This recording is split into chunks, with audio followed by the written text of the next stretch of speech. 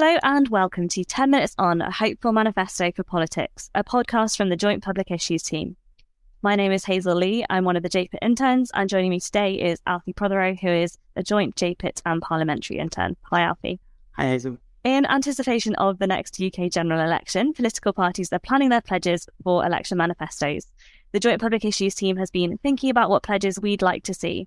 So this is the second of 6 special 10 Minutes On podcasts offering our thoughts on what would make manifestos truly hopeful based around JPIT's 6 hopes for society. We hope to inspire you to think about what your hopes for party manifestos might be, and perhaps you can write to your MP or a political party to suggest them. So with that in mind, I think we'll start by thinking about our theme for today, why one of our 6 hopes is for a politics characterised by listening, kindness and truthfulness. So why, Alfie, should Christians want to see politics transformed? Why should we care? Yeah, I think listening, kindness and truthfulness are such important things that we don't often see as much in our politics as we'd like to. And they should matter to Christians. I mean, politics in the 21st century and living in the UK in a democracy is a place we can make massive change in the system and it can actually improve for the better. It doesn't always feel like that, but it can be a place of real positive change. And it's a place where Christians can engage and kind of shift the spectrum towards what we think a more godly society, a more Christ-like society looks like. And we think in the JPIT team that at the centre of that should be kindness, truthfulness, and listening to other people, being honest with what our intentions are when we mess up, but also when we're successful, being kind and treating other people with respect and dignity, and actually listening to what other people are saying. People we work with, other MPs, other constituents should be doing that, but also the people who MPs claim to help and us should be listened to in the decisions that are made. So if we lived in a society where that was what people did more in politics, it's not necessarily that it doesn't happen at all now, it's just that it can always happen more. I think we'd start to push towards a society that kind of aligns with what a lot of Christians actually want to see. Yeah, absolutely. I think we're really comfortable with these values and I really believe in the importance of these values when we're interacting with one another perhaps, but we don't always see those kind of reflected in our leaders. And actually, what would be wonderful is if we see that kind of dissonance resolved. I know I'd love to see that in our politics, and I'm sure others would too. So based on that idea of a politics characterised by listening, kindness and truthfulness, Alfie, you and Hannah, the other parliamentary intern, have come up with 3 kind of personal hopes for party manifestos. And these, I'm just going to run through those and then we'll chat about them a bit more. So they are, number 1, to legally require an independent ethics advisor for both the Prime Minister and Leader of the Opposition, who will publish an annual report of their honesty and accountability. Number 2, to listen to lived experience of poverty using an advisory committee for welfare poverty, ensuring legislation and government spending reflects actual need.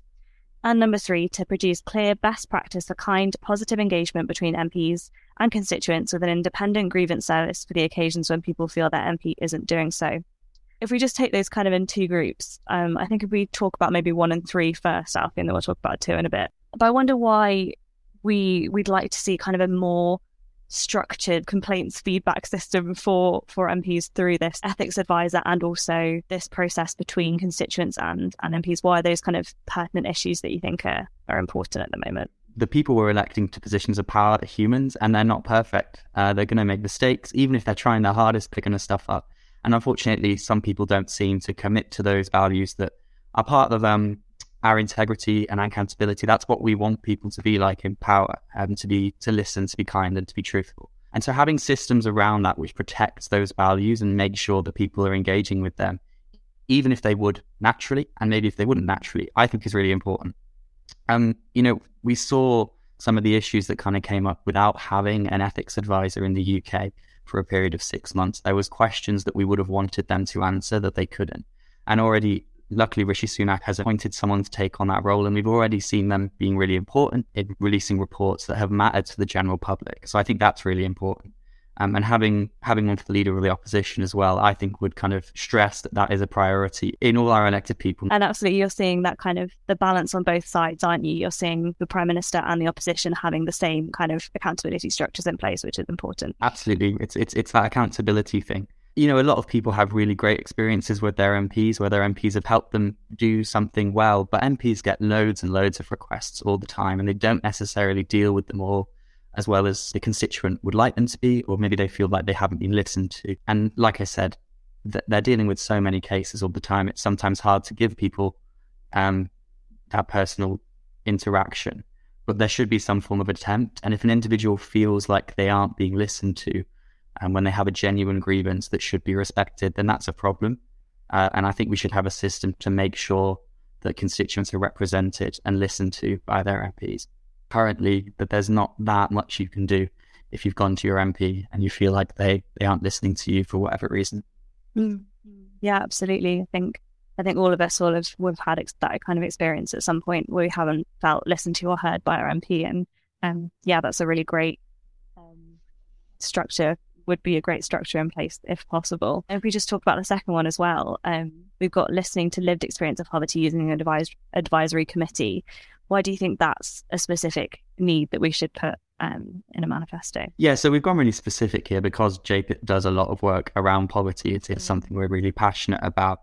But the reality is the people who are making those decisions don't often have personal experience with poverty or other important things that feed into the decisions we make. And so it's really important in general, but I think especially in our government, that they are listening to people's lived experience, those people who've actually had to sit there in poverty and know what it feels like and how it manifests in their emotional health and physical health and their families, so that they can help those people with what they actually need help with, rather than telling them what they need help with, which some people, I think a lot of us have maybe had the best intentions in the world trying to help someone at some point, but haven't actually stopped to listen to what they're saying they want or need. So yeah, having an advisory committee that prioritizes making sure we are listening to lived experience first before we make decisions is really important. Yeah, absolutely. I think that's really important, and as you say, feeds into a lot of the other issues that we work on as the JPIT team. Wonderful. And so I'm sure hopefully there's people who have been listening to this podcast who already cared about politics and the issues we've been talking about, or maybe your interest has been piqued by what we've been saying. So I'm just wondering, Alfie, if there are any kind of specific places you'd recommend people go if they are interested, if they want to find out more, or if they want to kind of delve more deep into these issues. Yeah, we're not going to pretend we're the only people working on these issues and think that they're important. There's a great website called Full Fact, which works really hard to make sure that the statements that MPs make on behalf of constituents in Parliament are true. So they check what they say against, rigorous fact-checking systems, and they will ask MPs to retract statements if they feel they are inaccurate, not on matters of opinion, on matters of fact. And I think that's a great organisation, and they're often, they're encouraging people to write to their MPs if they've made a factual error and just to apologise and retract it, because we all make mistakes. And acknowledging that can be really, really powerful. In terms of the stuff around lived experience, there's loads of great charities doing stuff around this. The Apple Collective is APLE, not the word Apple. Is a great example of this, as is the Joseph Rowntree Foundation has done some great work around it. There's also the Poverty and Inequalities Commission in Scotland, which has done some really interesting work on lived experience going into government. So if you're interested in actually reading boring, dry reports on this really important stuff, I'm sure there's some stuff there for you. And just lastly, if you're someone who feels like you've been trying to engage with your MP at a local level and really struggling to get through, either because you feel like you're butting heads politically or they're just not interested in your grievance, and you're sure that you've kind of been treating that with kindness and respect, and there's some good resources out there for you to kind of recommend what you could maybe do next. My Society have some interesting stuff just about making sure you're coming across well, and also who you could potentially go to if that's not working out. Thanks, Alfie. Yeah, I think also incidentally we should maybe mention here that we're doing a joint conference with the Apple Collective and with Church Action on Poverty on the 10th of June. And if you're interested, please do join us for that day. It'll be a really interesting day of delving into the issues of poverty and how we can make a difference today. Thank you so much for listening to this episode of 10 Minutes On. I'll be back next week with another guest to chat more about JPIT's suggestions for hopeful political party manifestos. For more on the Joint Public Issues team, you can go to our website at jpit.uk, that's jpit.uk. And if you've enjoyed this podcast, please do share it around. Thanks for listening.